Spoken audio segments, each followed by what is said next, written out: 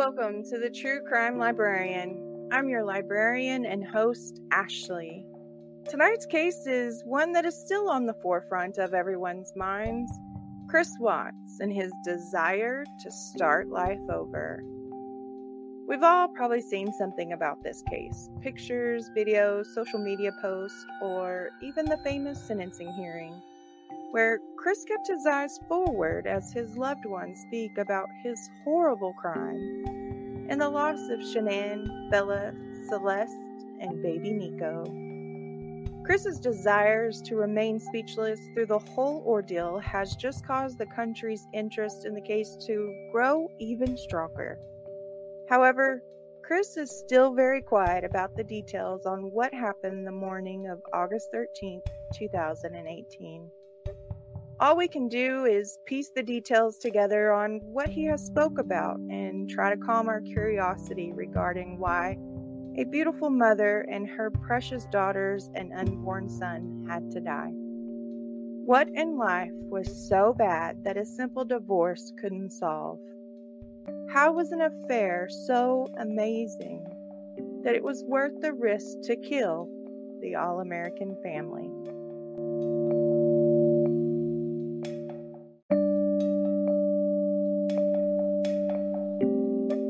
There will be no warning for this episode, but I will advise you that it still may be hard to hear as talk of cheating happens, and maybe a personal connection for what goes from the perfect life to relationship being splintered apart.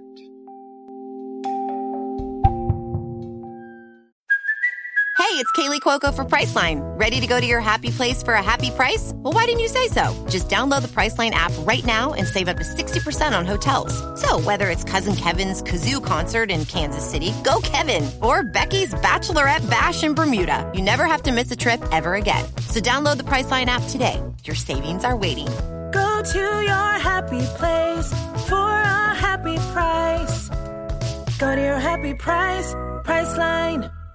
All right, guys, let's jump into tonight's episode and let me introduce you to Christopher Lee Watts. He was born May 16th, 1985, to Ronnie and Cindy Watts. He also had an older sister, Jamie. She was about 6.5 years older than Chris. Chris was said to be closer to his father, and it's known that they did everything together. Chris would say he could be his real self with his father. He was also very close to his maternal grandmother, and she helped him learn the capitals, and he would eventually go on to learn the capitals in Europe.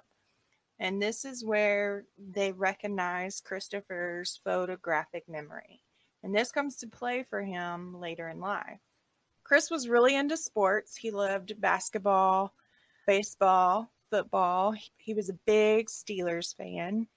And he loved NASCAR. Him and his dad went to about 500 games together. And he would develop a natural talent for mechanic. At 14, Chris attended Pine Forest High School.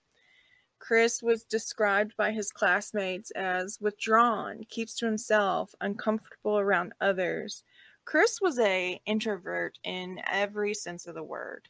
He would sit back and watch others, and some would say that psychologically Chris did not know how to express his emotions. They weren't even sure he feels emotions because he was very emotionless when the country was looking at him. And so psychiatrists have looked at him and, there's question. And if there is something there, it's said that Chris would watch so he knew how to act accordingly to whatever emotion he should have been feeling. But any sense of the word, he was an introvert. And introverts are very withdrawn. They watch people, they sit back and they listen. They're very uncomfortable in large crowds, and they're said to not have a whole lot of friends. And Chris didn't either, not in high school. He never had a steady girlfriend. He didn't have a bunch of friends to hang around. But a classmate, Brandy Smith, described him as smart and gentle. He also identified as an outcast, and Chris seemed to understand her. They were not dating, as Chris never had a girlfriend in high school. Chris also had another classmate described him as, quote, "I've never seen him get angry at anybody. He wouldn't hurt a fly," end quote. Chris was, and the things that Chris did, it was to help somebody else along the way. It was to better that moment for them in life. He wouldn't hurt a fly, at least at this point in life. He just, Chris just was, he was that shy kid in the corner that never really said anything. And according to Chris later in life, he said, quote, "I never really talked to many people. People knew who I was. I never spoke to many people. I didn't have a girlfriend in high school. I was under the radar. I didn't want to be a part of a group or a clique. I didn't want a whole lot of friends," end quote. In high school, Chris would enroll in automotive technology class, and he quickly became the star pupil. For Chris, because of the photographic memory, he could look at the engine or look at the part and see how it went together, so that when he took apart, he knew exactly how to put it back together after he fixed it. And this would play on later as he would go on to a competition where he was given symptoms of the way the car was acting, and he had to fix it.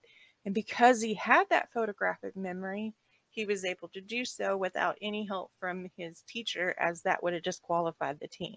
Joe Duty, Chris's auto mechanic teacher, had this to say to Chris, quote, "Chris, if ever I had a student who was going to be tremendously successful, it's you," end quote. Chris graduated in May of 2003, and Joe, his auto mechanic teacher, fully expected to see him as a NASCAR crew chief in life. And that was Chris's goal. He wanted to become a crew member for one of the NASCAR teams. So in the summer of 2003, Chris moved to Mooresville, North Carolina to attend the NASCAR Technical Institute. He rented an apartment with other classmates. He also got a part-time position at a local Ford dealership. So when he wasn't in class, he was working on cars. His dad, however, was hit very hard when Chris moved out because, they were essentially each other's best friends. Ronnie would develop a cocaine addiction, and he later admitted that he was so depressed after Chris moved out, he just turned to the drug. It took his son staging an intervention for him to wake up, and Ronnie walked away without ever touching the drug again and without rehab. Chris was a major part in his life, and when he pointed out his dad's shortcomings, his dad was quick to correct them. In 2006, Chris graduated from the NASCAR Institute with honors. He had moved on to the full-time position at the local Ford dealership. He was sending out applications in hopes to join a crew. And since he graduated with honors, you would think that most crew members would want him as a part of their team. But Chris only received one call and one interview, and he was not offered the position. Even though he was disappointed, he never seemed to show it. He never complained. Instead, he bottled up those frustrations and kept them inside. And for Chris, this would become how he deals with stressful situations in the future. He did finally have his first steady girlfriend. She was coming out of a messy divorce, and Chris said this later about his relationship. Quote, "I was helping her through a divorce, and then she went off with someone else, and I'm like, oh, nice to know," end quote. His cousin, Nicole Candy, would suggest to him to send a Facebook friend request to her colleague, Shanann Ruszczyk. Shanann was coming out of a bad marriage as well. Chris mustered up his courage and sent the request. It was months before he heard anything.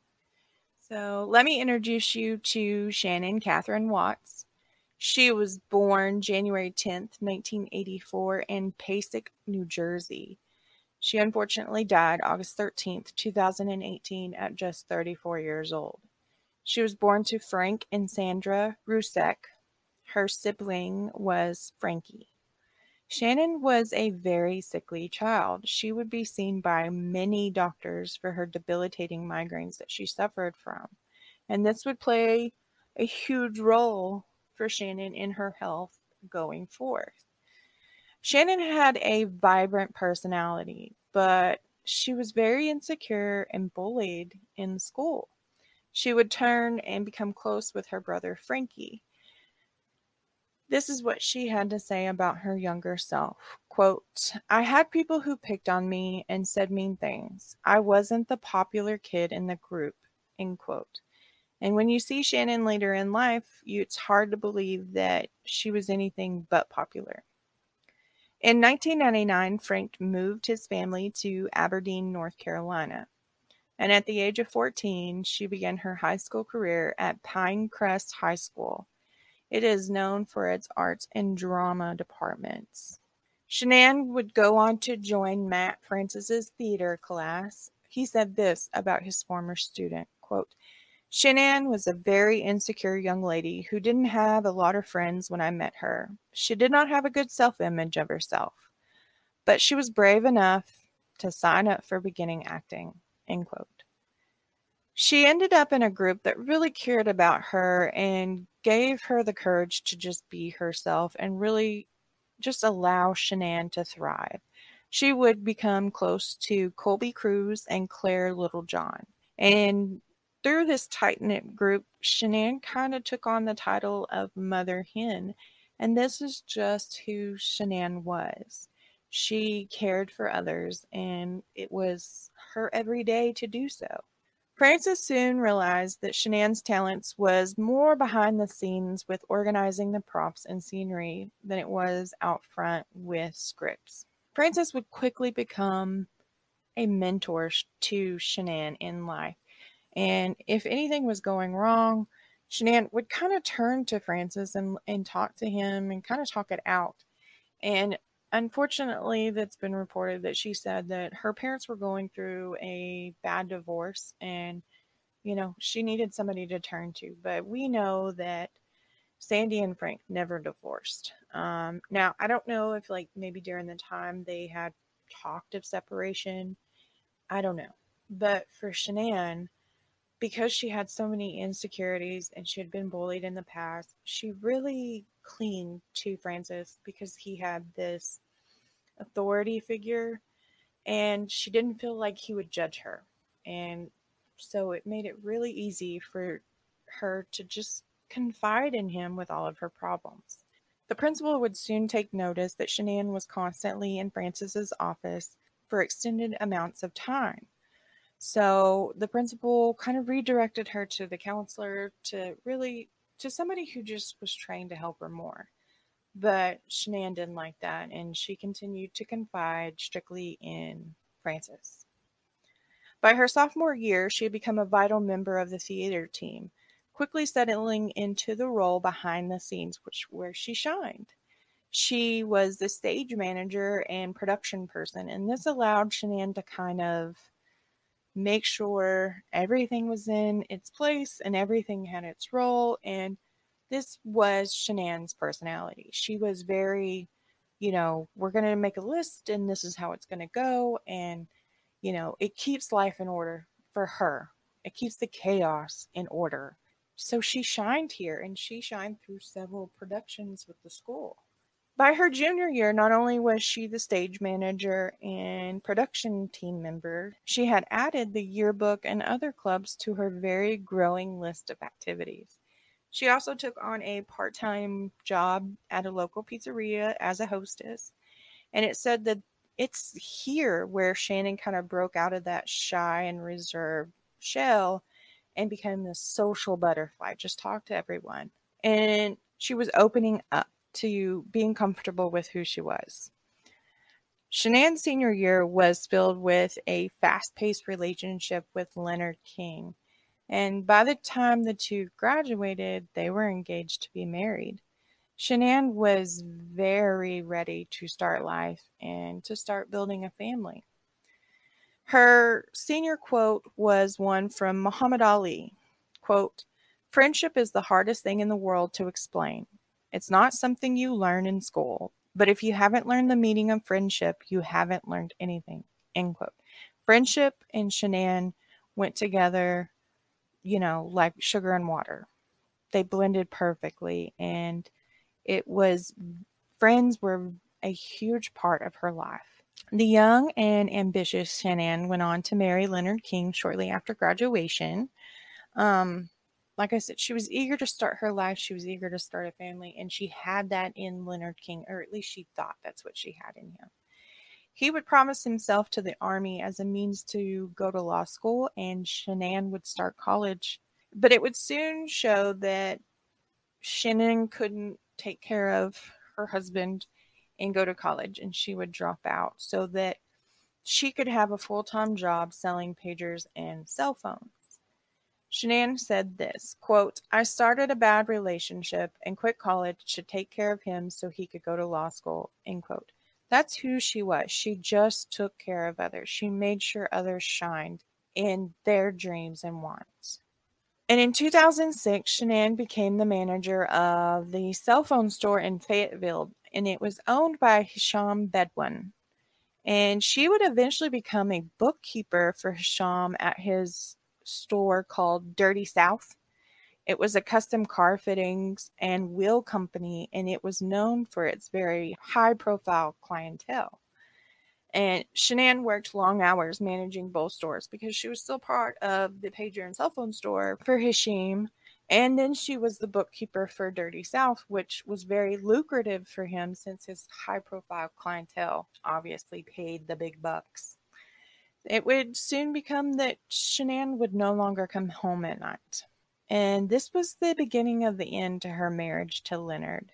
According to Leonard, the couple had started attending couple counseling sessions, but Shanann showed very little interest in fixing the young couple's relationship. She was hard to engage in conversation, and Leonard would say that, he barely could get anything out of her. And I guess that was the major flashing red light to him that his marriage was over, because his wife was just not willing to try. And in 2007, Shanann and Leonard divorced. 23-year-old divorcee Shanann moved to Charlotte, North Carolina, and enrolled in psychology at Queen's University. And the divorce brought back all of Shanann's insecurities. I mean, she was probably feeling like she wasn't good enough, but at the same time, she really didn't want to put in the effort to make her relationship work. So in hindsight, really, those insecurities came back because of something that she no longer wanted to work on. Shanann decided that she would build a home because she was tired of paying somebody else's mortgage. And so she found land out on Lake Wylie, and a $309,000 home loan later, Shanann was building a luxurious brick mansion looking over Lake Wylie. The 4,000 square foot, 4-bedroom, 4-bath home was a product of Shanann and her work ethic. She worked tirelessly for Hisham at both locations, and her hard work paid off. I mean, she built this beautiful home. It has 12 rooms in the house. I mean, so you got 4-bedroom, 4-bath, but so that's only 8. You got 4 other rooms in the house. It was a huge home for a single person. Soon after moving into the home at 1000 Peninsula Drive, Shanann's health took a turn.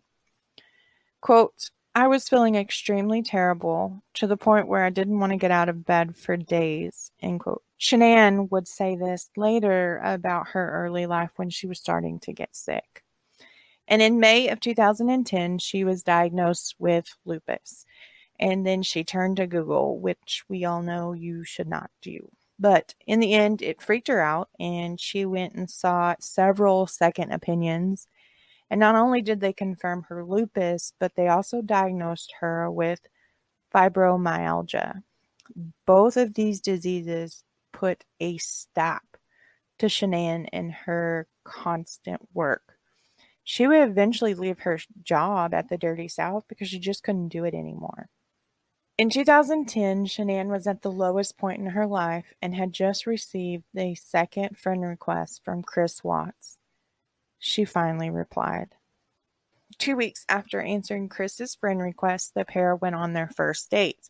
And oh, did Chris shine bright. They ended up going to an Epicenter Theater in Charlotte, and this was one of those places where you can go and you can watch a movie and you can have dinner and cocktails, but it was also very fancy, and Shanann dressed up for the occasion. Unfortunately, Chris never got the memo because he showed up in t-shirt and camo shorts.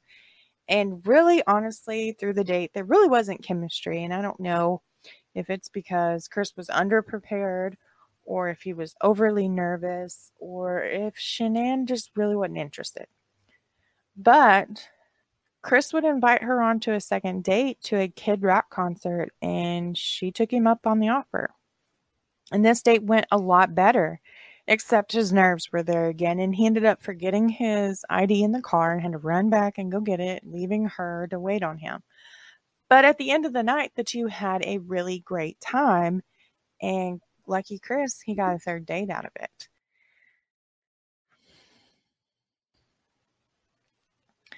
In late August, Chris and Shanann would take a trip to Myrtle Beach. And on their way back home, Shanann's lupus flared up. She needed to lay down, and so she laid her head in Chris's lap for the entire drive home, which from what I can deduce is about 3 hours. And it said that he had to go to the bathroom like the whole time they were on the road, but he never budged. He let her lay in his lap so that she had some sort of comfort during this time that she was in pain. And for Shanann, this was the gesture that won her over. You know, he was the man of her dreams, and she didn't think she could get any better. And really, honestly, that's not, that's not an easy thing for someone to accept, especially early in a relationship. And for him to just allow Shanann to lay down and process and deal with what she was going through, that said a lot about who he was and about how he felt about her. As the couple started dating, Shanann would end up back at the Dirty South just part-time because she still had that mortgage on that beautiful home and she had some living expenses. And of course, there was medical bills from her lupus, and so she had to have some kind of income.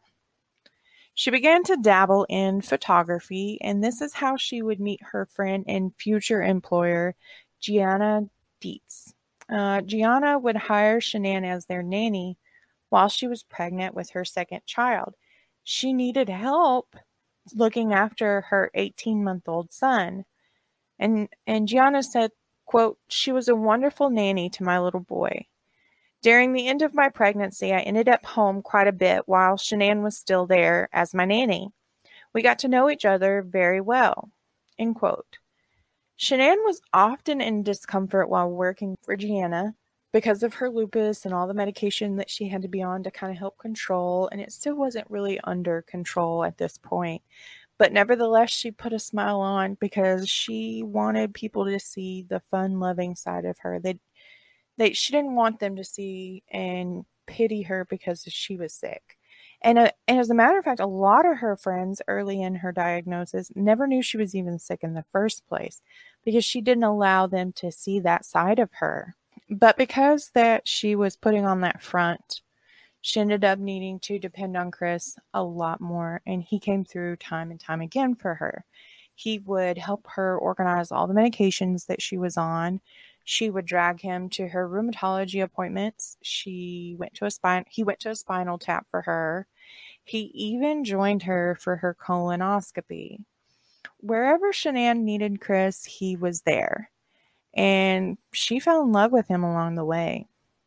By the time fall came around, Chris had moved into Shanann's new home and began sharing their expenses.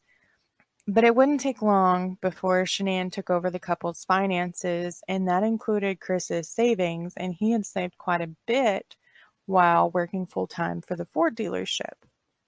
Shanann could not help show Chris off to her friends, and they couldn't help but notice his slavish devotion to her.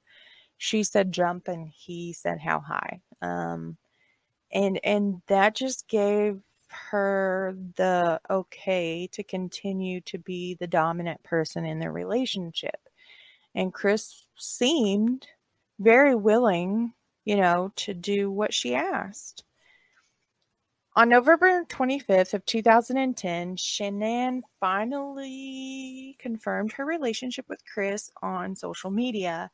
And this would be the point where Chris became a huge part of her postings. Just a couple days after the Instagram post, the couple invited their parents over. And this was not what they thought it was going to be.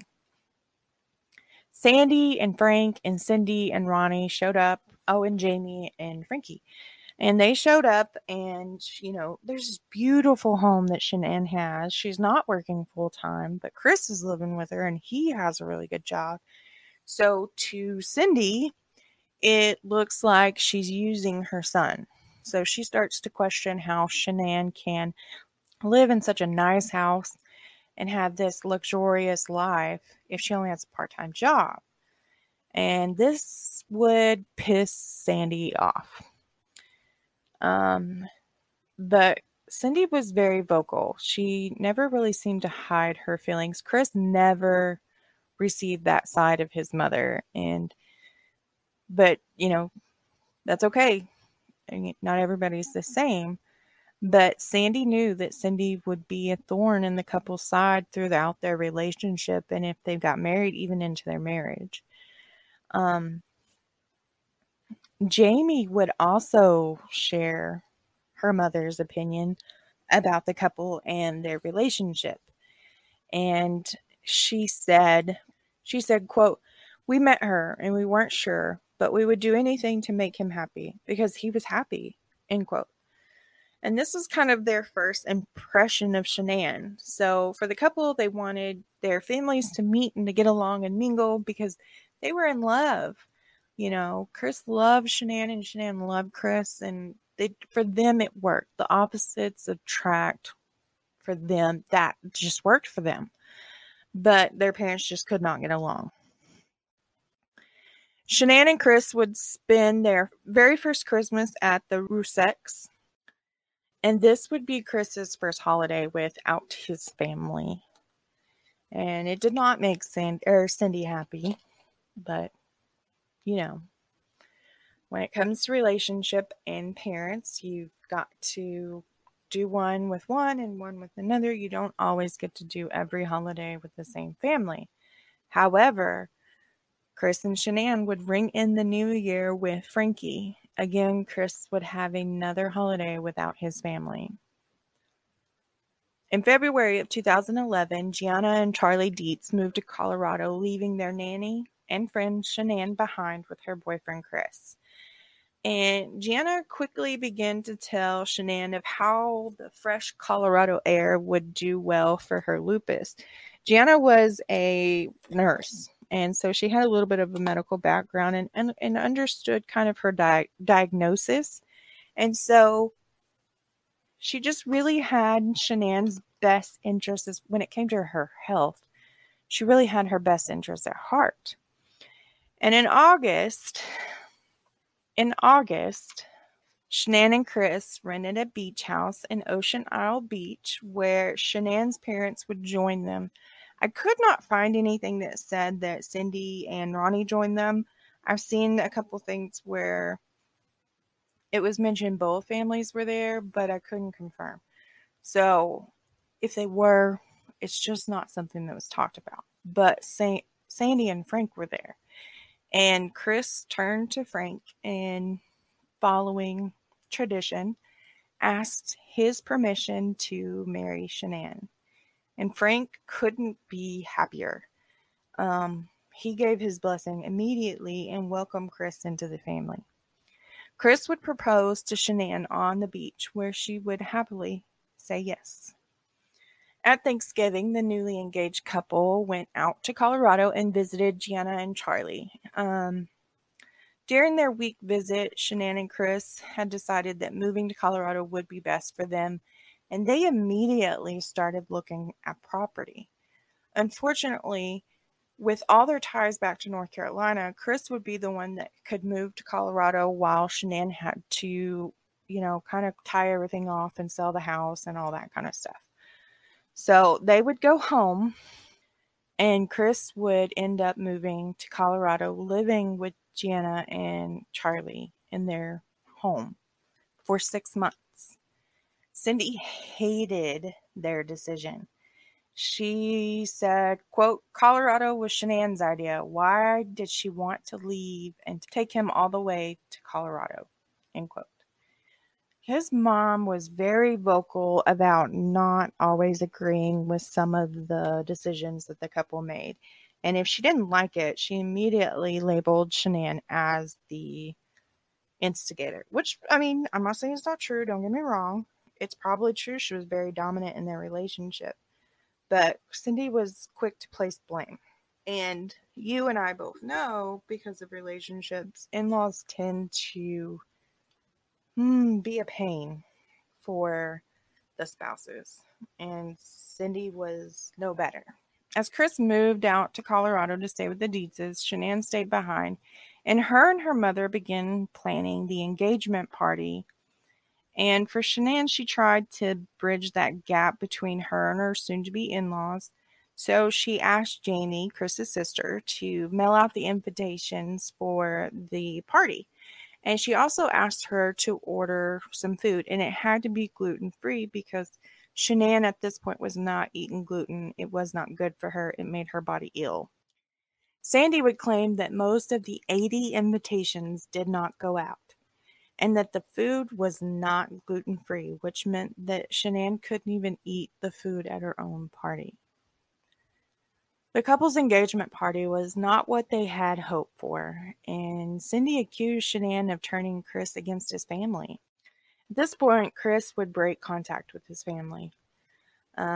He asked them to leave him alone. It's suspected that Shanann instigated the break. Years later, Chris said this, quote, I blew up at my family to a point where I said that I didn't need them anymore because I had Shanann. I cussed my mom out. I don't know if Shanann coached me to do it or if it was just rage like I've never seen before, end quote. While Chris lived with Gianna and Charlie those 6 months, he got a job at Longmont Ford dealership, and he began saving money because he wasn't, he didn't have to pay rent. I'm sure he helped out with them, but he didn't have all the normal expenses that one would have. So he was able to put most of his paycheck into the, savings, and that way it'd be ready for when Shanann could move to Colorado with him. He also bonded with the Dietz's new daughter, Eva. And whenever she would get upset or angry or sad, she wanted Chris. She didn't want her mom and dad. She wanted Chris. And because of this, they really thought, he would be an excellent father. And he was. I mean, don't get me wrong. He was a really great dad. Until. Chris attended Central Piedmont Community College in Charlotte online. And this was at Shannon's constant persistence. And on April 22nd, Chris delivered a 9-minute video on relationships, deterioration, and repair. This eerily foreshadows his future in his marriage to Shanann. I listened to this, and every key point he spoke about, I was like, dude, seriously? That, hindsight's always 20/20. So he started out with, quote, the relationship begins to fall apart, crumble, or fail. You have weakening bonds. You get bored with an everyday routine.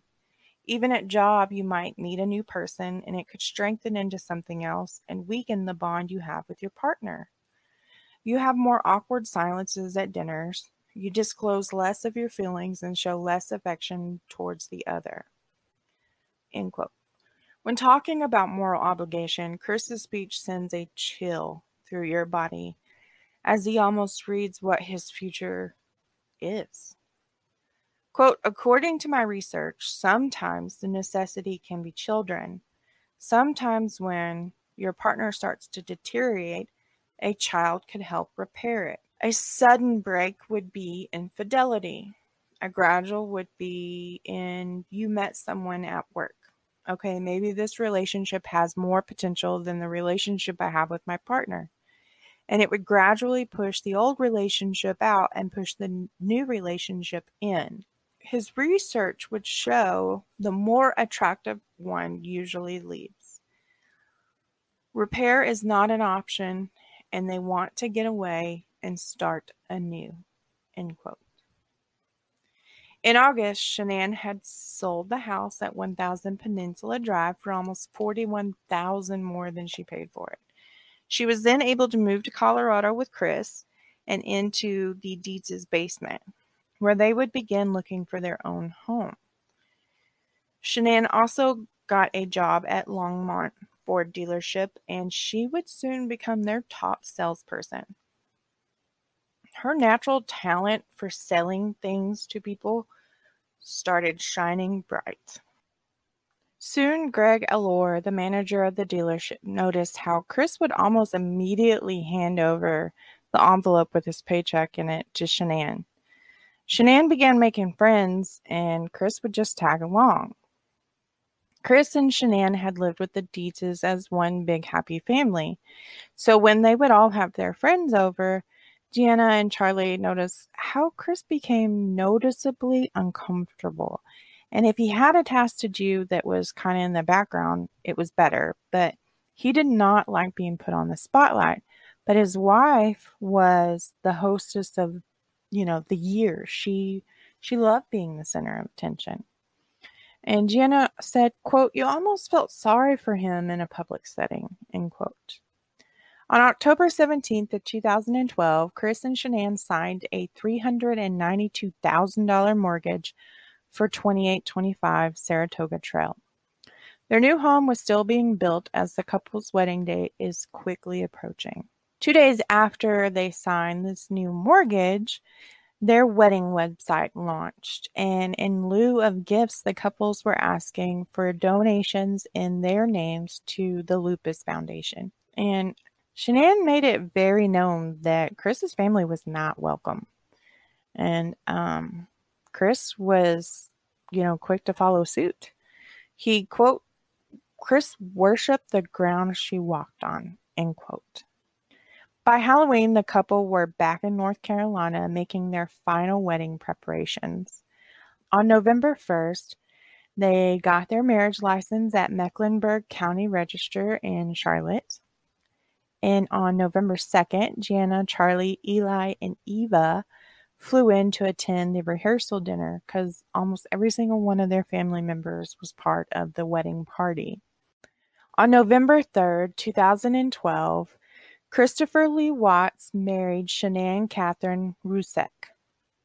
Shanann wore this beautiful Cinderella-style gown, and she had these rhinestone high heels that had "I do" etched in them. Chris wore a suit, and he had a purple vest and bow tie on, and I'm sure this was because he was supporting his wife's lupus diagnosis, because purple is the color for lupus awareness. The reception went full swing. They had a Steeler-themed wedding cake, and Chris even stepped outside of his comfort zone and performed a Magic Mike-like dance. But noticeably missing was his entire family except for his grandmother, and he would dance with her during the traditional groom and mother dance. Frankie later said this about the wedding, quote, "I was crying, thanking God for him being in my sister's life," end quote. On November 4th, 2012, the couple set out for their honeymoon in Myrtle Beach. Although they really wanted to go to Cancun, their finances it wasn't in the cards for them. Either way, they still had a great time. And by the winter, Shanann was actively trying to get pregnant. But her lupus medication made it very hard to conceive, and she would download an ovulation app, and then she also began fertility treatments. And for those of you who have struggled with conceiving, you know how expensive fertility treatments can get. When they failed to conceive, Shanann ordered a $7,500 supercharger for Chris's beloved Mustang as the consolation gift. And it would be that weekend that they conceived Bella Marie. April 2013, Shanann and Chris finally get to move into 2825 Saratoga Trail. Their 4,100 square foot home was in Chris's name only. On May 16th, Chris celebrated his birthday, and his gift that Shanann had bought as a consolation gift was wrapped up and waiting for him on his toolbox when he got to work, and he was so excited.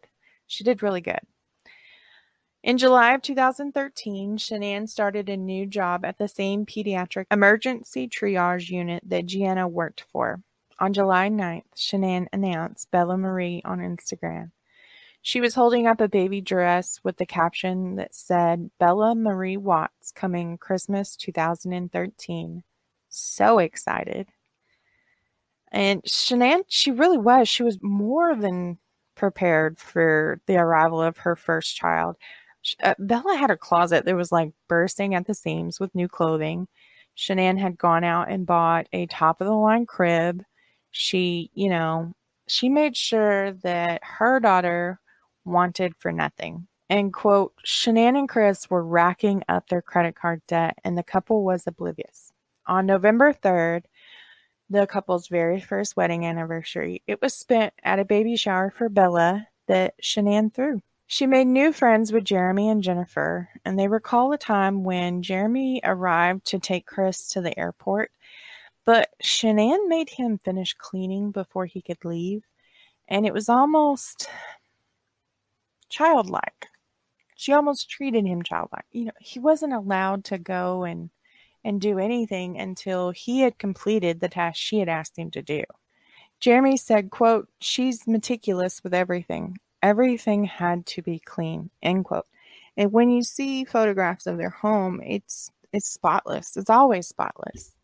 So, and it's not a bad thing that she wanted to keep everything clean, It just makes life easier. The less chaos, the less mess you have, the less stress you tend to have. On December 17th of 2013, after 16 and a half hours of labor, Chris and Shanann Watts welcomed Bella Marie Watts into the world.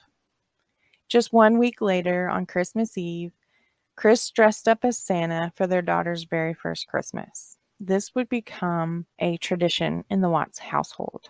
2013 was an eventful year for the Watts family. They moved into their new home that had just been built. Shanann got pregnant.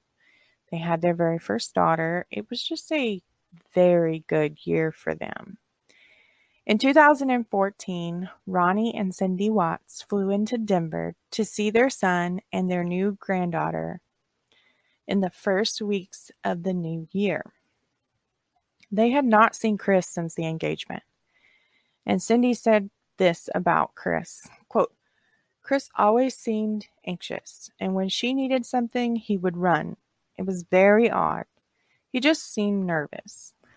Cindy also said, quote, I tried to like her. I tried to love her, and at times I did love her. But then it just started all over again because she always found something wrong with us, end quote. Chris took to fatherhood well. He would give Bella a bottle. He would read to her at night. He changed dirty diapers. He could not dote on his daughter more. She was just the cutest little thing. On May 24th, Chris left Longmont Ford because Shanann had found him a better paying job with Covenant Testing Technologies in Greeley, Colorado. Chris was also starting to suffer from carpal tunnel syndrome from the consistent movement with his hands. So him leaving was really good for him and his health. Shanann really had a full plate at this point. She was still working her night shift. She had a part-time job, plus she was up all day with, taking care of Bella. And then she started dabbling in direct sales for custom jewelry companies and instant coffee companies. And if you don't know what a direct sales company is, it's Color Street, it's Premier Jewelry, it's those ones that you sell on your own time. It's like a Mary Kay. If you can remember Mary Kay, you know what direct sales were. I think they're the original direct sales company. In July 2014, Frankie, Shanann's brother, joined the Watts family in Colorado. He was contemplating moving there, but while he looked for work, he would stay home with Bella, and he loved it. He loved being able to stay home with her. But by mid-August, he was having trouble finding a job, so he flew home to Aberdeen. And it's mentioned several times throughout the Watts story about Frankie's shortcomings. He just, I don't know what his deal was. I don't know what he was going through. I don't, but it seems like the family really kind of fixed whatever problems Frankie had. And this was just one of them. A week before Christmas, Shanann and Chris would tack on to their debt one more time with a 2015 Ford Explorer that they would lease. They were hemorrhaging in debt, and it would soon catch up with them. On January 10th, 2015, Shanann celebrated her 31st birthday by announcing her new pregnancy. She shared a photo of her holding her new baby bump, and the caption read, 12 and counting. Chris also had started a new job at Anadarko Petroleum, and he was earning $61,500 a year. At the beginning of March, Shanann was showing Bella off proudly on social media as the 15-month-old started walking, and she would show a picture of Bella trying to walk away as her dad kind of held onto her waist. Just a few days after this post, she would announce the new baby's name, Celeste Catherine. In the following weeks, Frank and Sandy moved into the basement at 2825 Saratoga Trail. They were there to help their daughter out with their 15-month-old granddaughter as Shanann was going through her second pregnancy. Frank would find work in construction, and Sandy went to work in a salon. Chris would later say that the Ruseks living with them was stressful, as Shanann and Sandy would often argue about how to raise Bella.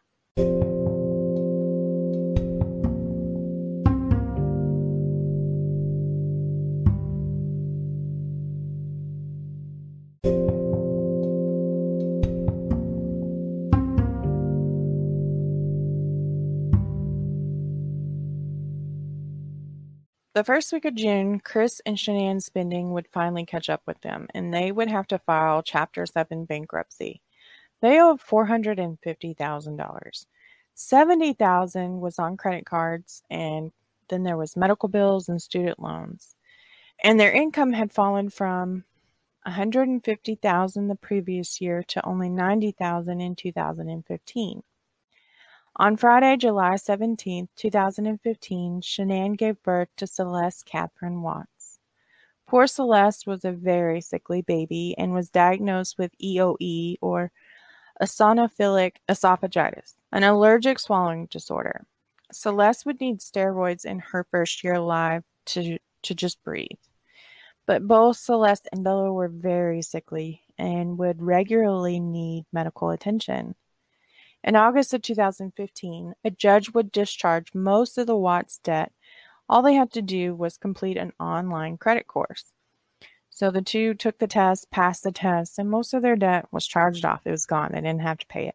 Lauren Arnold, a friend of Shanann's, would say this about the little she knew about the couple's finances. Quote, Shanann never seemed stressed out about finances. She just mentioned that they got behind on things and they argued about it sometimes. End quote. Chris would claim that all of this took him by surprise, as she handled all their finances. Remember when they were at the dealership and he would almost immediately hand her his paycheck? And I mean, it started that way when they first moved in with each other. Shanann took over his finances then. So it was no surprise that she was handling them now. However, Chris assumed that she was paying their bills. Readily apparent by their Chapter 7 bankruptcy, she was not paying the bills. And Chris was frustrated. But he didn't say anything. He didn't do anything. He bottled it up and pushed it down and just ignored it. Mid-January of 2016, Shanann signed on as a promoter for Thrive, whose parent company is Lavelle. This new job brought new friends for her, And it could be lucrative. And since Shanann had a natural salesmanship, it was very lucrative for her. It also allowed her to have an even more powerful presence on social media. And this is the part that would begin to alienate Chris and his introvert personality. He did not like being on social media. He didn't want to do it. He didn't want to be on videos. He didn't want to take pictures. He just was content in the background. Shanann would persuade her out-of-shape husband to start taking Thrive, and he eventually signed on to be a promoter as well, but she ran his sales for him. She told him nobody could ever know that she did that it wasn't allowed or was frowned upon. But with Chris being the introvert that he was, if he ever tried to really kind of go out and talk to anybody about Thrive, he would just stumble across his words. And, Shanann she was better at it than Chris. Within 5 days of Shanann signing up, she had signed on 2 new customers and already sold over $800 in Thrive products. And this earned her very first milestone, which is called the 800 VIP. And just a week later, she would hit the second milestone, which was the 1600 VIP, because she had sold over $1,600 in Thrive products. Shanann's salesmanship was shining with this direct sales company. And since her husband was taking it and he was seeing some of the immediate effects and there was measurable difference, Shanann used him and his experience for her to sell the products. And I mean, it paid off well for Chris too, because at this point he's a promoter as well. So Chris's experience and his, drastic change in his physical shape did well for both of them in the company. By April, Shanann had smashed through several milestones, but she hit the big 12K, which meant that she earned $800 a month for a car allowance. And she chose a Lexus, a white Lexus SUV. But Chris would have to trade in his beloved Mustang. And this pissed Ronnie off. He was not happy about this. He knew his son. He knew he would do the trade-in and not say anything about it and not pitch a fit. But Ronnie also knew that this would hurt Chris. But Shanann never seemed to see that. And if she did, well, Chris never mentioned it. Chris never said, is there another way? He just said, okay, he went along with it. At this point, Chris had been working for Anadarko for about 16 months.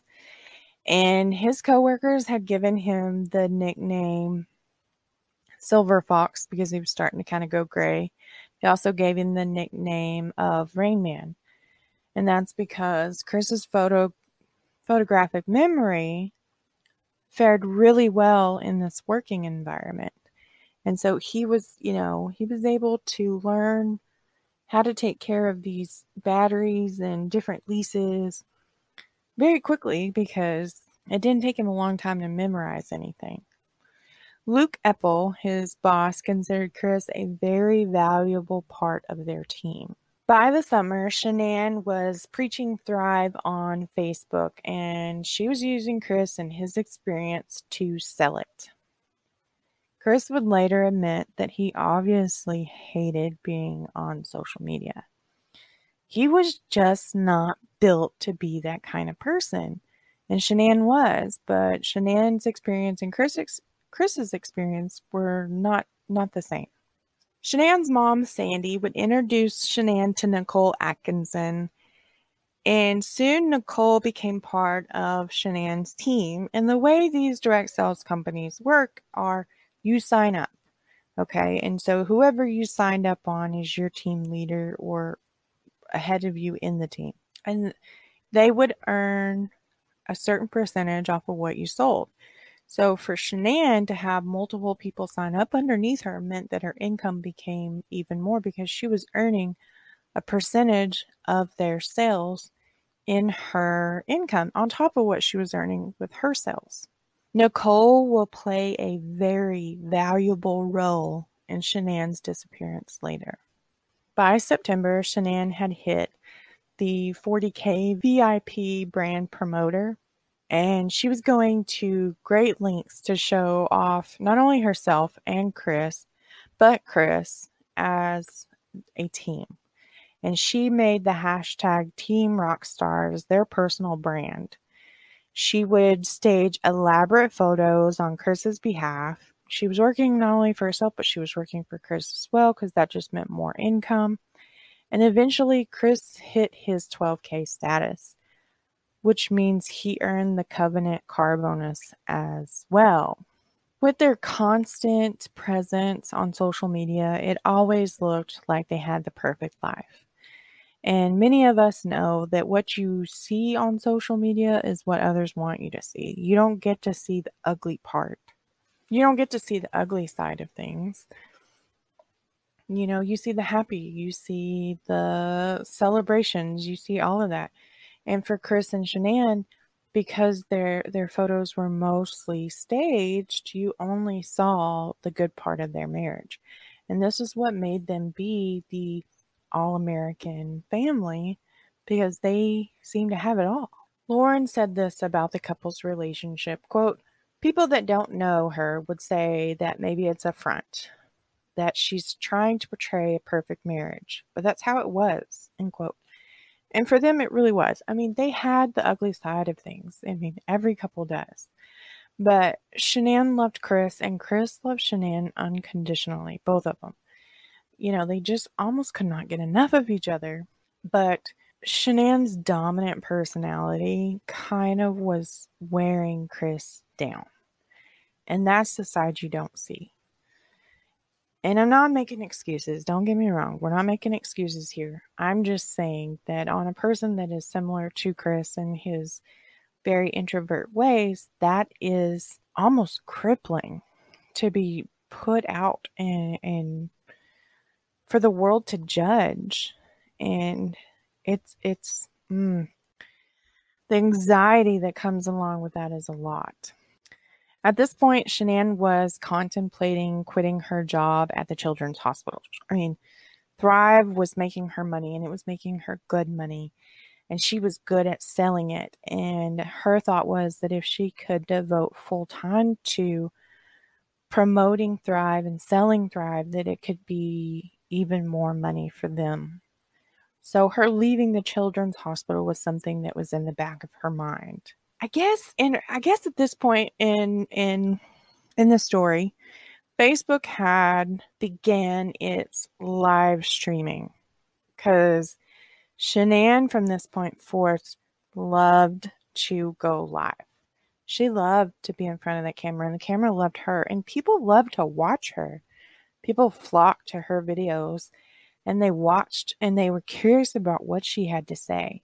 And this increased her presence on social media tenfold, but that meant that it increased Chris's as well. Through the couple's constant promotion of Thrive, Shanann and Chris ended up earning their very first getaway with the company, and it was a trip to New Orleans.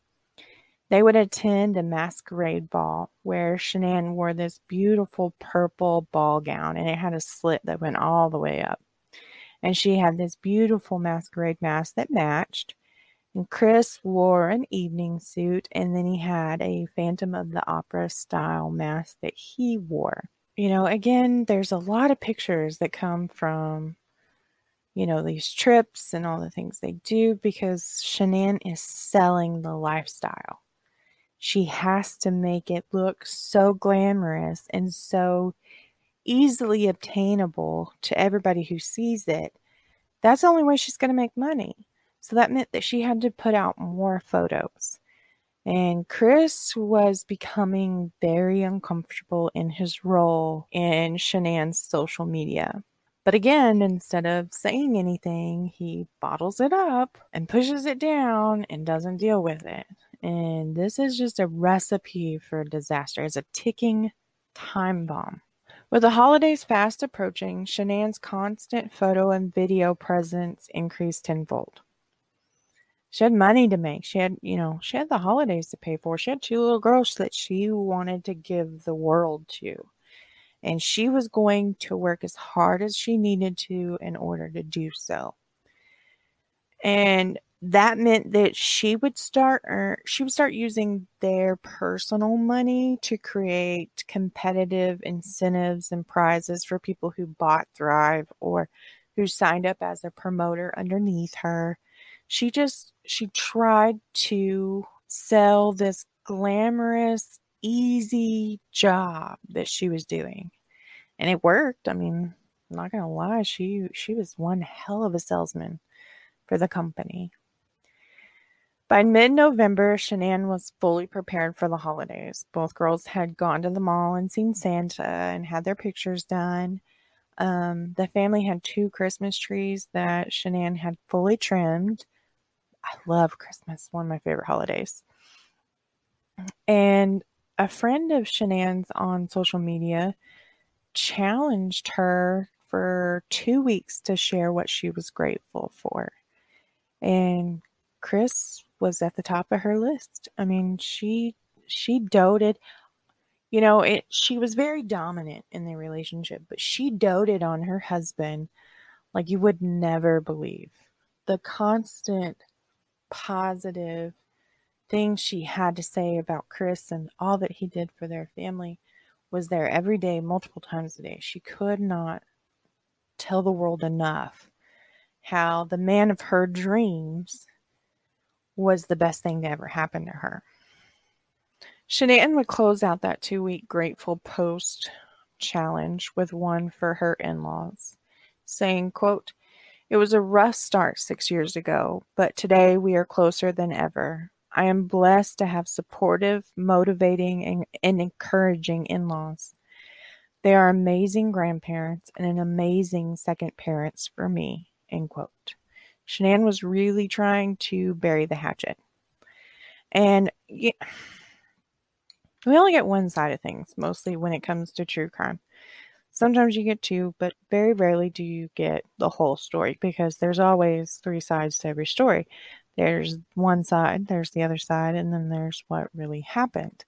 Now, I'm not saying that Shanann was the perfect daughter-in-law. I could see that she's not with her very dominant personality, okay? But at the same time, I can't help but question how much effort was being made on the other side. Shanann was very passionate in her family and how she raised her daughters. She did not like being second guessed. And I don't know if the challenge was there from the in-laws, questioning whether or not what she was doing was the best thing she could do as a parent. I don't know. I'm just saying it seemed as though that she would extend, the white flag out to her in-laws saying, okay, truce, let's try this again. Like, I could be wrong. It could be one of those moments where, we fake the perfect life on social media. So let's put one up about the in-laws. I don't know. In the first week of December, Celeste ate 2 small cashew nuts and ended up having a very severe allergic reaction. She was rushed over to Children's Hospital where she had to be treated with an EpiPen and prednisone, which is a steroid, and then Zofran because she was vomiting constantly. It was at this point that Celeste was diagnosed with a severe nut allergy. On December 17th, the family celebrated Sweet Bella's 3rd birthday party with a Princess Sophia theme. But on the very next day, Bella was rushed to Children's Hospital. Both Bella and Cece had been diagnosed with croup at this point.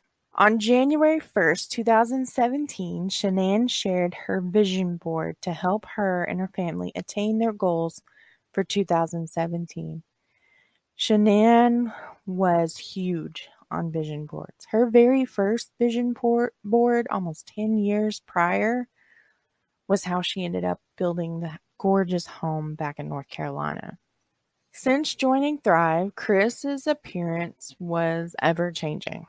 He was eating healthy. He was going to the gym. He was running every morning. And his coworkers remembered that he drank water like crazy, like 2 to 3 gallons of water a day. That's a lot of water. Shanann's posts had started to become more and more personal on social media as well. She would share about Chris. She would share about the girls. But there were hints that not all was perfect as she made it seem. Their neighbor, Nathaniel, and I'm going to butcher this last name, I'm so sorry, Trinistich, and his wife recall hearing Chris and Shanann screaming at each other late at night. But whenever the neighbors would see them, they were loving and affectionate to one another. So every marriage, you have arguments, and sometimes, especially when you're young, those arguments get very loud and passionate, is what I'm going to say. Each party, thinks they're right. And I've always said this, and I still say this, the hardest thing for any person to do is to admit that they're wrong. So when a couple is fighting, one wants to be right, the other wants to be right, but neither one of them are going to say, no, I was in the bad. I was in the wrong. I'm sorry. It doesn't work like that. People are very stubborn. By the end of January, Cindy and Ronnie were arriving to Colorado. They were going to watch the girls. Even though the Ruseks were still living in the basement of Chris and Shannon's home, they had jobs that they had to go to, so they could not care for the girls full time. So Cindy and Ronnie came out to Colorado to watch them because Chris and Shanann were off on another earned trip from Lavelle in the beautiful Punta Cana. This was almost their second honeymoon because they really wanted to go to Cancun for their honeymoon, but it just wasn't in the cards for them. But now they were leaving the country to this beautiful beach resort. And so for them, it was like a second honeymoon. While there, Shanann took Cindy out for manicures and pedicures. And she would sign her father-in-law up as a Thrive promoter as well. And I laugh because seeing Ronnie on TV and interviews, and he just does not seem like a person who would be, hey, buy this stuff for me. He just didn't seem that way. He's very much, Chris got his personality from his father. He really did. Because Ronnie's a little on the reserve side. I wouldn't say he's fully 100% just in the background, but he is more reserved than Cindy. Although he hit the 4K status, which is the very first milestone, no, that's like 2-3 miles. I don't know. It's a couple milestones in. He hits that with just in a few days of signing up. I would suspect that Shanann had a lot to do with selling it for him while they were in town. On January 31st, the couple finally set off on their beautiful trip to Punta Cana. But back home, Cindy, Ronnie, Sandy, and Frank were not getting along. Now, don't forget, the Ruseks were in the basement living. And so Cindy and Sandy have not got along since the first time they really met. Sandy later said that, quote, Cindy brought them upstairs and stayed upstairs, end quote, not letting Frank and Sandy see the girls. Sandy and Cindy ended up in a screaming match in front of the girls. They just could not get along while Shanann and Chris were gone. That match, that fight would be the last time that Sandy and Cindy would say anything to each other. A couple of weeks after the fight, Sandy and Frank moved back home to Aberdeen. They claimed that Frankie was having issues, which meant he was not paying the bills in the house or the mortgage or whatever, and they were in danger of losing their home due to their son's neglect. So they had to go home. That's according to them. By Easter, the Watts had gained some more new friends. It's really hard to keep up with all of Shanann's friends. She had a ton. She was likable. It was easy. Amanda and Nick Thayer. Amanda was the Primrose School director where Bella was attending preschool at this point. Had become friends with them. And at this point, Chris is down like 40 pounds. Okay. So he does not look like who he was when they got married. No, I mean, correct me if I'm wrong. I'm pretty sure Amanda signs up as a promoter under Shanann too. Only she's not one that commits full time. And that's okay because she had a different job that paid a lot better. At the beginning of April, Shanann finally turned in her badge and computer to the Children's Hospital, quitting. She was devoting full time to the Thrive direct sales. Full time. The same week that she quit now, Ronnie and Cindy just went home in the beginning of February. Okay. This is the end of April. They're coming back out again to Colorado. And Ronnie and Cindy said that flying out to see them twice a year was becoming financially straining on them. It was not easy, but if Chris called and said, I need y'all here, they'd get on a plane and they'd be here. At this point, Cindy had noticed that something was not quite right in Chris and Shanann's marriage. And she couldn't pinpoint what it was, or she never says what she saw. But at this point, she's noticing there's something different. On June 5th, 2017, Cece would join Bella at Primrose School. Their annual tuition for this school was $25,000. Again, the couple was draining their finances even more than before. Over the next few months, Chris had lost about 20 pounds and had converted the basement into a gym, becoming a stickler for his workouts. He was doing these patches, he was doing the shakes, he was doing it all.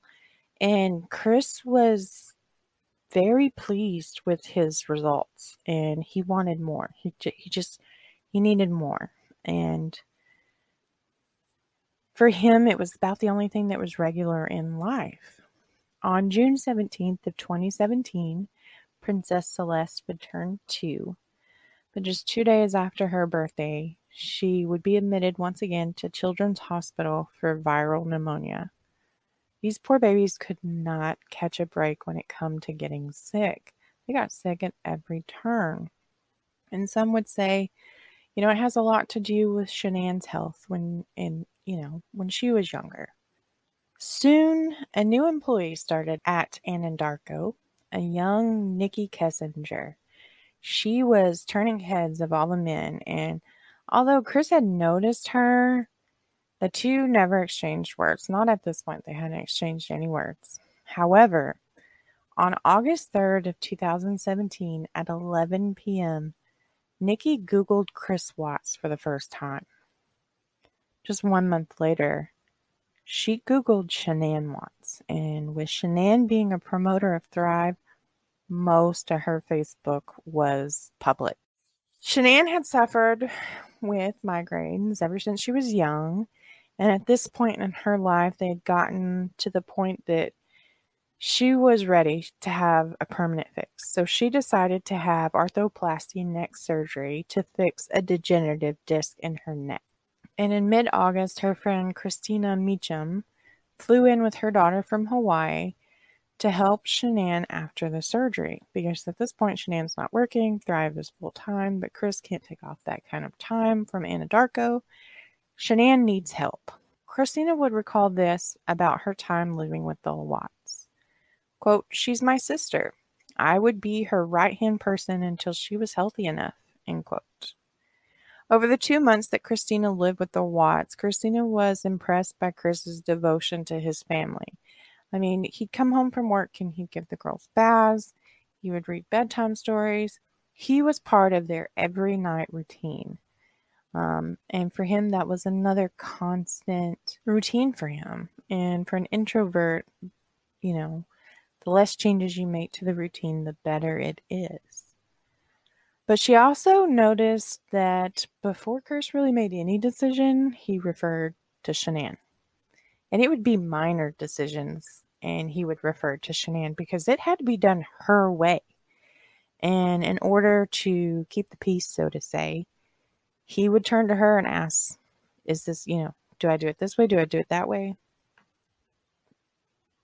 Christina just pointed this out. And again, it's not saying, don't take me wrong. I'm not saying Shanann's the bad guy here. I'm not. Don't put words in my mouth, okay?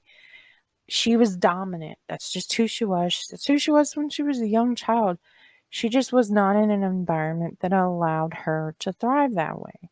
And now she was. Chris was happy making others happy. And Shanann really needed that in her spouse. It helped her become the best person she could be.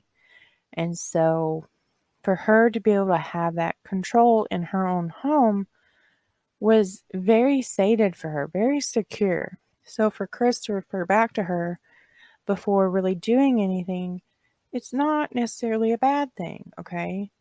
He just wanted to make sure that he was not only taking care of the girls, but he was taking care of Shanann as well. Just before Shanann's surgery, Shanann and Christina sat down for dinner and drank through a bottle of wine, and Shanann would confide in Christina about how the couple struggled financially with everything. I mean, I want to say their mortgage was like $2,600. They have this car payment on the Lexus. At this point, Chris has a truck from his job. And then, they just have all these expenses. The kids are constantly sick. Shanann's fixing to have this surgery. They have a car payment. They have a house payment. They have, homeowner association payments. They have all of these things that they've committed to. It's just they've overcommitted themselves. And they cannot seem to make enough money to stay ahead of the game. Chris drove his wife to Littleton Adventist Hospital, where she underwent anterior cervical discectomy and fusion surgery. The very next day, Chris would take to her social media, letting all of her friends know that the surgery went well. On the third week of Shanann's recovery, Christina and Shanann drove into Las Vegas to attend the annual Team Relentless training party. And this was part of the team that Shanann was in Lavelle. This is who she kind of signed under. And Chris stayed behind, and he was there to take care of Bella, Celeste, and Coral, which was Christina's daughter. Shanann was very self-conscious about having to wear the neck brace during her trip. And one of her friends kind of jokingly pointed out, saying, just tell somebody that you have to wear it because you got bit by a shark while you were in Australia. Shanann loved it and ran with the story. That's what she told everybody that whole weekend they were away.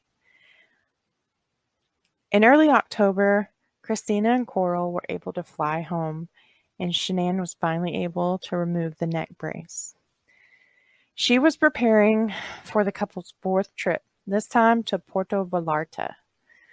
And Chris was still losing weight. At this point, he was wearing two of these weight loss patches. And the shakes and the water and the healthy eating and the consistent, working out. Chris was toning himself up, and he looked completely different. And from the time they married to this point, he was just a whole new person.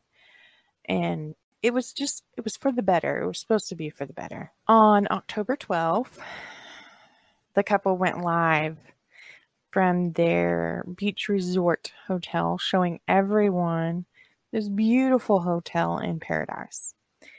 And during this trip, Shanann would post several romantic photographs of her and Chris. But Chris just, as time went on, he became more and more unenthusiastic about things. He just, before he would be just as lovey-dovey with Shanann as she was with him. And, time went on and it just wasn't the same. On Christmas Eve, 2017, Chris once again donned the full Santa getup and played Santa for his girls.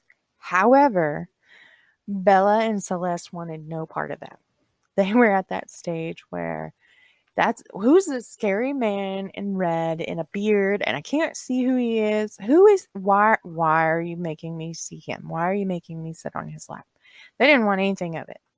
So Chris comes into the house on the cue that the couple had kind of decided on. And Shanann is filming live. She's Facebook Live showing the girls getting to see Santa. Of course, it was a disaster. And Shanann asked Santa, where's your phone? I need it for pictures. And Chris says, you left it in the garage. So Shanann, frustrated, gets up and goes after the phone. And she turns the camera on her at one point, and she's like, my husband, the genius, it's just, your kids aren't really going with what you wanted them to. This is not turning out the way you wanted it to. And then, you're running live on one phone, so you need the other one, so you make sure you get your pictures. I can see where her frustration is at. But Chris, he's just unenthusiastically going with the flow at this point. He just is not into it, and the girls aren't into it. Nevertheless, Shanann ends up with her photos, her annual photographs, and she posts them proudly. On New Year's Day of 2018, Shanann had vowed to double her team sales, which she was selling at $720,000 annually, somewhere in there. And she said, quote, because I want to show my little girls how to achieve their dreams and inspire them, end quote. On January 6th, Shanann held her annual vision board party, and Miss Bella made her very first vision board. And on hers, her goals were to own a pony watch, have gymnastic lessons, and do a trip to Disney and a trip to North Carolina. Bella was on it. She knew what she wanted, and she was going to go for it. Days later, Shanann would share her 34th birthday dinner. And of course, it was a dinner between her and Chris. And it was a photo of her and Chris again. And again, Chris is not happy. They go on a trip shortly after her birthday to Las Vegas. And while they're in Las Vegas, they're attending different things at this convention. And one of them was that they got to test drive some Teslas. And Chris had never worked on an electric car. He had never worked on a car that was as high-tech as a Tesla. And so he gets behind the wheel and, they crank up the Metallica, which is Chris's favorite band. And he absolutely loves it. And Shanann, of course, goes live for it. So, but you can see emotion in his face. And he had a good time. And both of them enjoyed the Tesla, but Shanann really wasn't sure. And at this point, she was going to combine her car allowance and Chris's car allowance because he had his work truck. And she was going to use it for her, and she was going to go and get a new car. Her choices were either a new Tesla or a new Audi, and she was leaning strongly towards a new Audi. The couple is living beyond their means once again. Chris is bringing home roughly $62,000 a year at this point. Shanann's bringing in about $60,000 off of her Thrive, and they're still living paycheck to paycheck. And that's got to be hard. They've got all these medical bills from the girls, and then Shanann just had the surgery, and so they've got that. They've got credit cards. They've got their house payment. They've got all these things, and they've just stretched themselves beyond their means. But Chris isn't taking care of the finances, so the blame kind of lays on Shanann in this moment. She stretched the family beyond what they were bringing in. In March, Chris receives a warning letter from Chase. Remember, his name is the only name on that mortgage. And it says that they are 3 months behind on their mortgage. And their mortgage is roughly, I think I saw somewhere it said like $2,600. So 3 months behind, they're almost $10,000 in the hole just on mortgage payments. So as a last-ditch effort to catch up, they take a loan out against Chris' 401k in the maximum amount, which is $10,000, in order for them to sink it completely into the mortgage payments and get themselves caught back up. But you just pull from retirement. It's not always the best decision in the world. I get that it may have been a last resort. You don't want to be kicked out of your beautiful home, especially when most people don't realize what kind of financial trouble you are really in. On March 12th, Bella was back at the Children's Hospital with some breathing problems. And 2 days later, Bella and Celeste both go under an adenoidectomy with bilateral tubes. They didn't have their tonsils out. They just had their adenoids out, and tubes were put in to help their ears drain to counteract all the infections that they were having. This was supposed to increase their health in the long run. In the spring of 2017, Shanann and Chris were actively trying for baby number 3. It's reported that this baby was Chris's idea.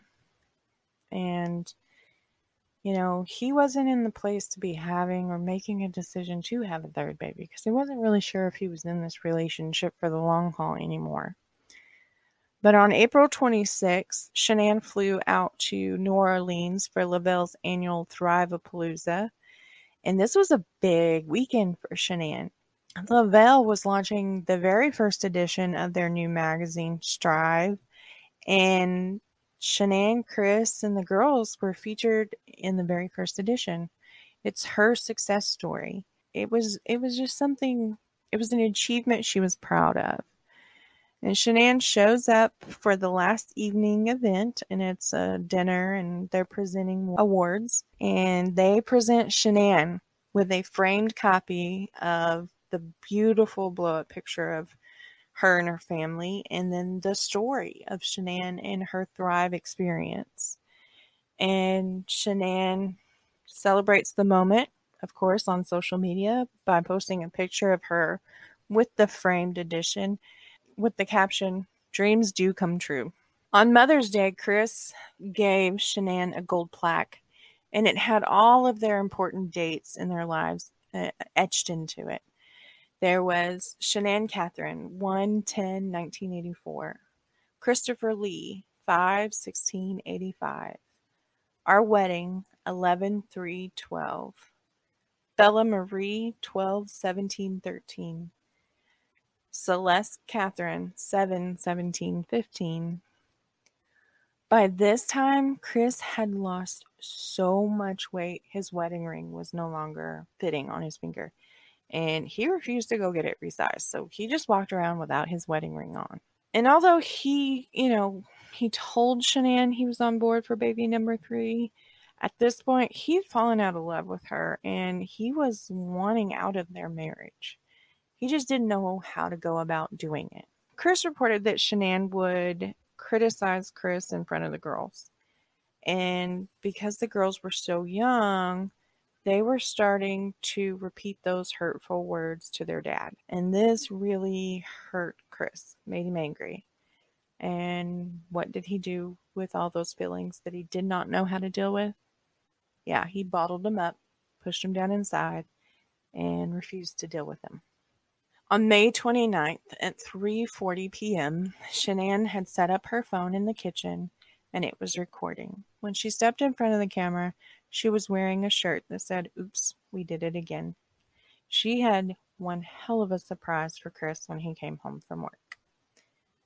When Dieter, the family dog, welcomed Chris into the home, he walks into the kitchen and he's in view of the camera. And he hesitates for a second as he reads Shanann's shirt, and she's off camera. You can't see her. And he says, quote, "We did it again?" he asked. "I like that shirt." "Really?" "Really," Shanann's voice can be heard, although she's still out of view of the camera. And Chris steps out of view as well, and when he steps back into frame, he's holding a pregnancy test. And he says, quote, "So pink means..." His confusion has him nervous. And it's apparent that Chris is not totally thrilled with this news. Like he should have been for a person who was supporting his wife in the fact that they were actively trying for another child. And Shanann says, "That's just the test." And he says, "I know. Is pink going to be girls?" And Shanann says, "I don't know. It's just a test." And he says, "That's awesome." And then he kisses her. And he says, "I guess when you want it to, it happens." Wow. There's almost the hint of disappointment in that last statement in Chris's voice. he wants out of this marriage. And now Shanann's pregnant with their third child, and there's no out that he can see. Shanann was quick to tell everyone, and the friends that really knew her and knew the girls and their health were concerned about them having another child. And although it's said that it was Chris's idea to have a third child, he was scared. His co-workers all congratulated him, and Anthony Brown asked Chris how he felt about becoming a father again. And Anthony says that Chris was very unemotional during this conversation. Chris asked Brown if him and his wife wanted another child. And at this point, they had suffered several miscarriages. And so Brown just was like, I don't think it's in the cards for us. And then Chris says jokingly, well, you want one? As if he meant that Anthony and his wife could have one of Chris's children. On June 1st, 2018, Chris began having trouble with an app that he used in the field that helped him monitor some levels.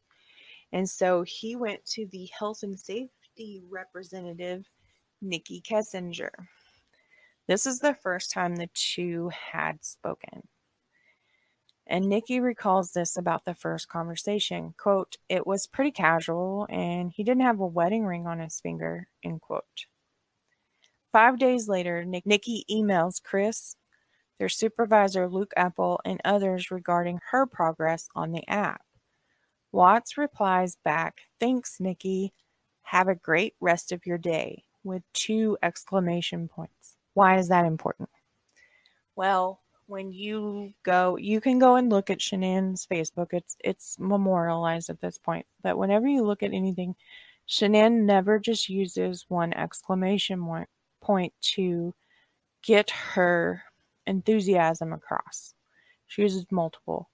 And when we were talking way back at the very beginning here, I know it's been a minute, but we were talking about how Chris seemed to step back and watch people, and some would say it's because he was trying to learn how to mimic how one would present themselves based off of the emotion. Well, Chris had watched his wife for years promote her social media using multiple exclamation points to really sell her enthusiasm. Chris now is using that same technique when he speaks with Nikki.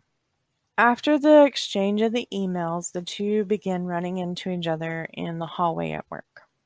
On June 11, 2018, Shanann posts the pregnancy announcement video. Then she went live to tell Bella and Cece that, quote, Mama has a baby in her belly, end quote.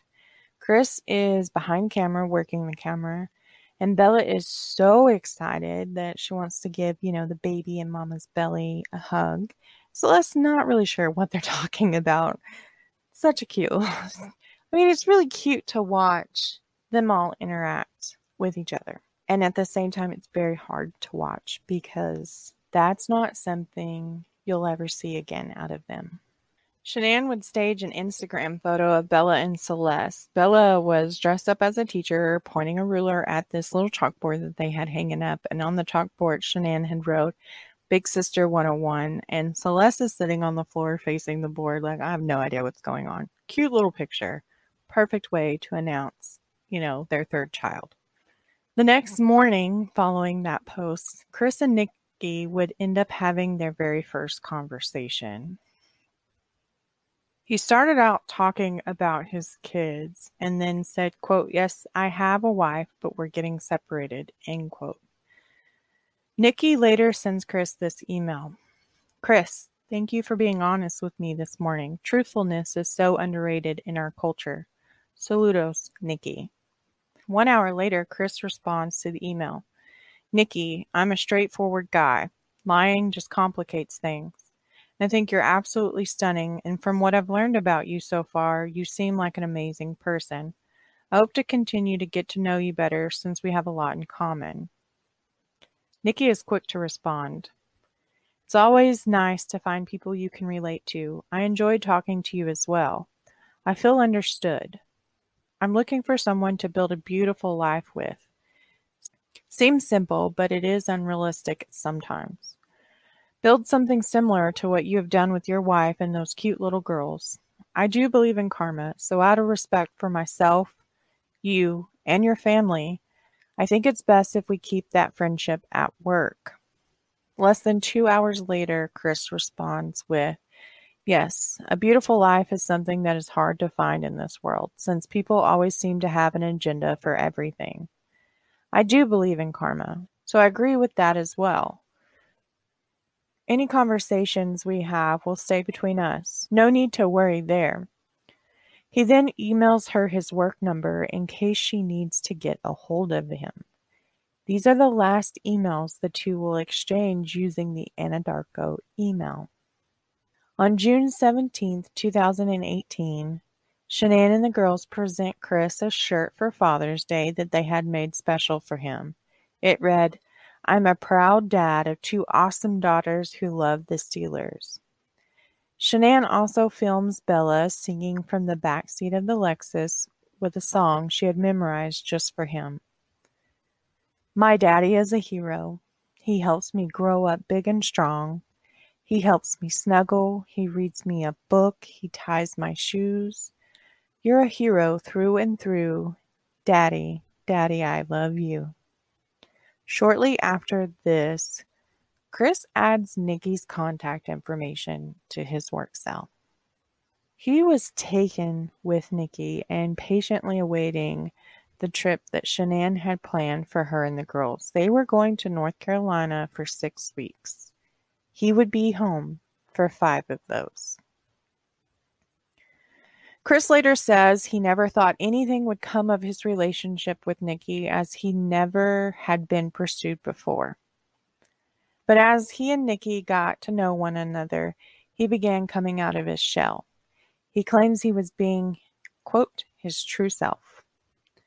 On June 19th, Shanann had a doctor's appointment where she got to see baby number 3.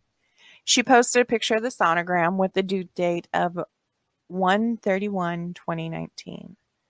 Her cell phone password would be changed to 013119.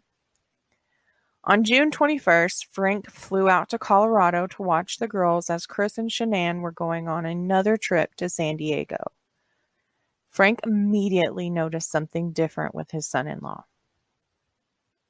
On June 26th, Shanann and Chris flew back to Denver, where Chris had a letter waiting for him from the Windham Hill Master Association.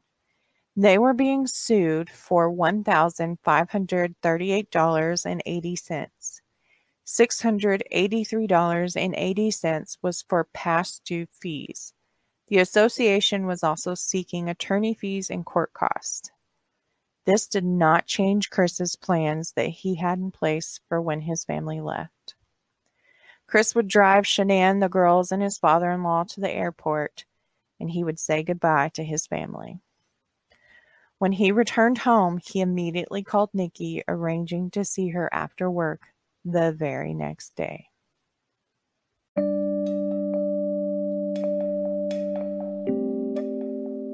Chris Watts seemingly had the all-American dream. A wife and 2.5 kids, a beautiful home, and what seemed to be the perfect marriage. You may ask why we went over so much detail of their life prior to Chris's affair and the eventual disappearance and murder of his family. But this is a case that requires a full background in order to understand the crime. Not because his wife drove him to doing it, not because he doubted his kids biologically, and even though they had financial trouble, it wasn't because of money. There was something more to Christopher Lee Watts, more than just the stress of life. Shanann thought she had found the love of her life, the man that genuinely loved her, who gave her the life she always wanted. But on that fateful night in 2010, Shanann unknowingly invited the very one that would take her life into her heart, home, and bed. Looking back at their life, you can see why so many have different stances on this crime without knowing of Chris's guilt. But at the end of the day, the only thing Shanann is guilty of is being the dominant person in their marriage. She knew what she wanted and went for it, and she was going to make sure that the man she loved reaped the very same benefits. I want to thank you for joining me tonight on what seems like a wild ride of life, and truly it was. There is so much evidence in this case that it is more than what was used to prove Chris's guilt. And in order to understand the story, we had to start somewhere. If you haven't listened to A Mother's Love, the Gabriel Fernandez case, go back and have a listen. If you want to know how an internet obsession can drive one to annihilate his entire family, then check out Toxic Obsession to Love. Don't forget to subscribe so you never miss an episode, and drop a 5-star review on whichever platform you're listening from. As always, I will leave you with a one-liner. We will never know the value of a moment until it becomes a memory. Much love, the True Crime Librarian.